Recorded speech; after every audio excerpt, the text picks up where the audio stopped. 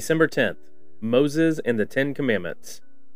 God's commandments show us what's important. Verse of the day. Israel, listen to me. Here are the rules and the laws I'm announcing to you today. Learn them well, be sure to follow them. Deuteronomy 5:1. The story. After Moses and the Israelites left Egypt, they lived in the desert. They were headed to a new land God had promised them, but it was a long journey to get there.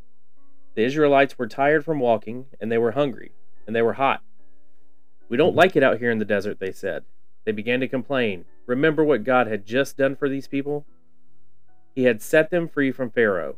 They were not slaves anymore. He had led them across the Red Sea on dry land. But still the Israelites were not happy. They began to say, "God doesn't care for us. Did He lead us out here to die in the desert?" God was showing the people every day how much He wanted to help them. He sent food when they were hungry. He even made water flow from a rock when they were thirsty. But God's children kept complaining. They tried to do things their own way, thinking this would make them happy. But there is no such thing as happiness apart from God. God told the people, "I want you to be special. I want others to know I am your God." God asked Moses to come up on the mountain with Him. There He gave the 10 Commandments to Moses. The 10 Commandments were special rules that God gave to show others they were different. Other people would see the people of Israel and know of their God too. God etched the rules to follow on 2 stone tablets that Moses carried down from the top of the mountain. Moses said, "God loves you. He cares about you. Will you love Him and keep these rules?" The people of Israel shouted, "Yes, we will do it." But God knew His children would not always obey His instruction, all of the time. We all sin and make mistakes. Following all the rules could not save the Israelites, and it cannot save us either. But God knew that He had a plan. He sent us Jesus. Jesus saves us from our sins and mistakes. He is the perfect example of how we should live. He stands in our place and is perfect for us so we can be close to God. When we make the choice to obey the 10 Commandments God gave us, we show God how thankful we are for Jesus, and it makes Him happy. The 10 Commandments are for us today too. They teach us what God wants us to do when we follow Him.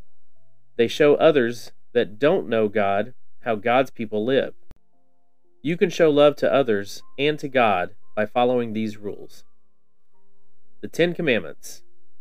Number 1, there is only one God. Number 2, worship no one else but God. Number 3, use God's name in special ways. Number 4, use the Sabbath to honor God. Number 5, respect your mom and dad. Number 6, never kill anyone. Number 7, love the person you marry. Number 8, never steal anything that isn't yours. Number 9, don't tell lies at any time. And number 10, be content with what you have. Discussion questions. 1. Do you think it is hard to obey the 10 Commandments? 2. Who helps us to obey? And how? And now a prayer. God, thank you for giving us the 10 Commandments. Thank you for giving us rules to follow. I pray you will show us when we are not being obedient to you. Thank you also because although we sin and fail at following your rules perfectly, you sent Jesus to save us from our sins. Amen.